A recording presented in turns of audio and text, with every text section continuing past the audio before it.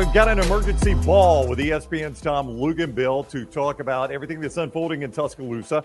As always, our business with Luginbill, presented by MyBookie.ag. Code next round to sign on and get that sign-on bonus at MyBookie.ag. Bet anything, anytime, anywhere.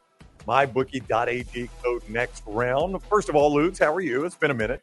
I'm good. How are you, buddy? It's good to spend some time with you. I'm on the road back from Colorado. I see that. You look like you've been out there rustling the cattle, so I'm glad you're headed home. I am too.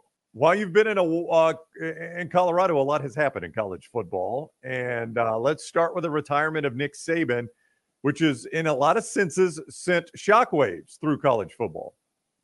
Well, it was going to come to an end at some point, right? I mean, this wasn't going to go on forever. And I've always felt, when I was asked, how long do you think Coach will go?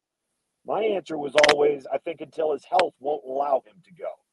But I also would say that, prior to what college football has become, and quite honestly, I don't think he likes it very much.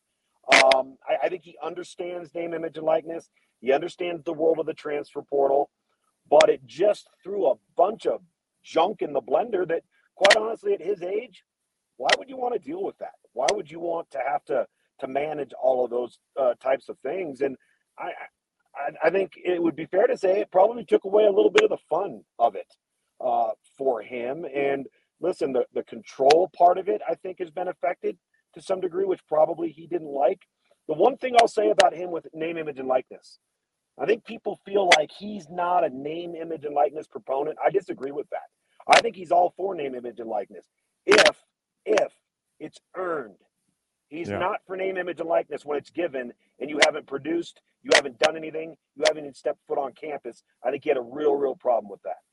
So now for Alabama. So this is the first time we've really seen this rule tested, Luginbill, that when a coach leaves, no matter where you are in the calendar, an automatic 30-day window opens in the transfer portal. So most of the time when a coach takes another job or is fired or retires, it's in December. It's right after the regular season, during the bowl season, and everybody's in the transfer portal. So this rule really has never had any impact.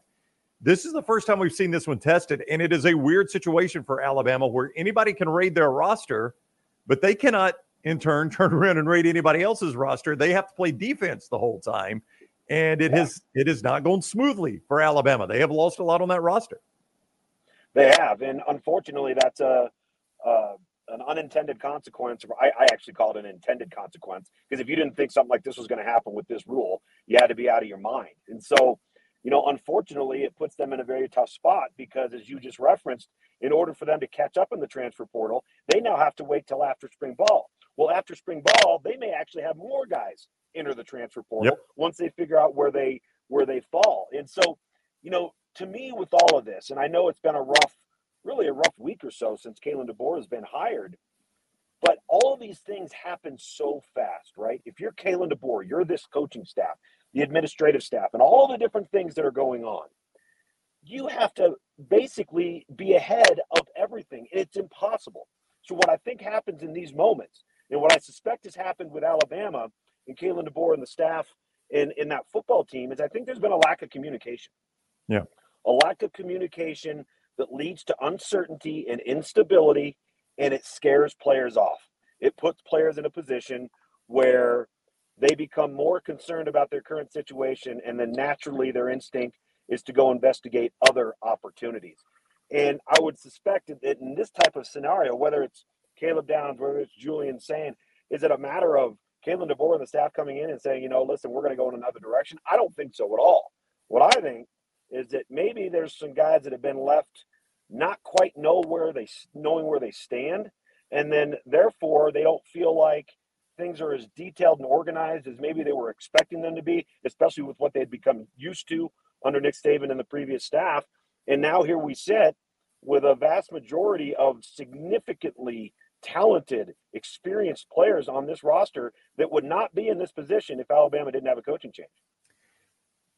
Yeah, I mean, and in a lot of situations or a lot of instances, I guess, maybe Kalen DeBoer does not know where those players stand. Now, obviously, he knows that with Caleb Downs. He's one of the best defensive players and one of the best players, period, in America. So that guy's going to start for anybody. But in a lot of those situations, I mean, Kalen DeBoer has not had time to evaluate some of those guys. Right. I don't know what the solution for DeBoer there. He's being pulled in so many different ways. He's got to establish the recruiting relationships. Right. He's got to start working on that. Start even building next year's class. He's got to talk to assistants about building a staff. He's got to talk to some of the. I mean, there's only 24 hours in a day. Right. And in this situation, I don't know which one you tackle first. Do I build my staff, because that's going to be critical to a player staying? Do I go to a player that I don't know that he fits my system and guarantee him he's going to get playing time to keep him out of the portal? Do I start talking to high school coaches? I mean, I don't know how you stack your day in the type of situation he's in right now. Well, you have to prioritize players. Players become the priority, and that means introductory interviews, sit-down meetings with each and every one of them individually, laying out the plan, what the vision is, being honest with them if there's answers that you can't give to a player's questions because it's so early and you may not know those answers yet. It creates a lot of gray area and uncertainty, and that's unfortunate because, to your point, there's only so many hours in a day, and there are so many balls in the air that he and his staff are juggling right now. But I don't think anybody saw this coming. I don't think anybody saw this amount of really good players all of a sudden deciding to just go check something out. This is the University of Alabama. They were just in the college football playoff. They just hired a coach that took his team to a college football playoff. It seems odd that all of a sudden those players would be so quick to pull the trigger, and especially the quarterback and Julian saying, you already have Eli Holston join the portal. He signs with Pitt, right? You're going to have Jalen Milroe, for one more season. Maybe. And you've got a great opportunity there if you're Julian Sayin. And you bring in Austin Mack if you're Kalen DeBoer, who hasn't thrown a college pass yet. So I don't know why there would be any type of threat there. That's just another body in the room that you've got to beat out. So it makes you wonder what prompts some of these decisions for some of these players, not just on the current roster that made this decision, but guys that are, asking to be released from their NLI. What does Austin Mack bring? When you look at, we know Julian saying he's an amazing high school quarterback whose ceiling is through the roof. Obviously, that's a weird saying. Unlimited ceiling, maybe is where I need to say that. So what do you see in Austin Mack, though? The fans in this area haven't seen as much of him. Probably a similar, maybe less talented, less improvisational player than Julian is. Obviously, the offensive coordinator, Coach Grubb, and Coach DeBoer know what they're getting, so I think there's comfort and familiarity there. They know they have a guy that's going to understand the scheme, that knows what's being asked of them, and feel like they add depth to the quarterback room that they're familiar with. And does that mean that it's good enough to win with and all of those sorts of things? I don't know. Time will tell. But he's a guy that hasn't played. They redshirted him. Obviously, Michael Penix was able to stay healthy for his 2-year run there at the University of Washington. So there's more questions than answers, obviously, at the quarterback position, especially now with Julian entering the portal. All right, he is ESPN's Tom Luginbill on his way back from Colorado, as you can tell, and an emergency ball discussing the Alabama situation, everything that has unfolded there. Real quickly, when you look at the staff that Kalen DeBoer has built so far, Kane Womack coming over as previously head coach at South Alabama, now the defensive coordinator. All the Washington guys that have come over. Lindquist, who is coming from Buffalo. When you look at some of those guys, what do you make of this staff that Kalen DeBoer has built so far? I think there's a lot of familiarity. I think there's a lot of like-mindedness. Clearly, Coach Grubb is a guy that has never thought about branching out on his own. I think it's such a comfortable coaching relationship that he has with Coach DeBoer. Obviously, Coach was at Indiana under Tom Allen when Kane Womack was at Indiana as well. So he knows exactly what type of personality. Obviously, it fits philosophically, defensively, what it is they want to be and what they want to do.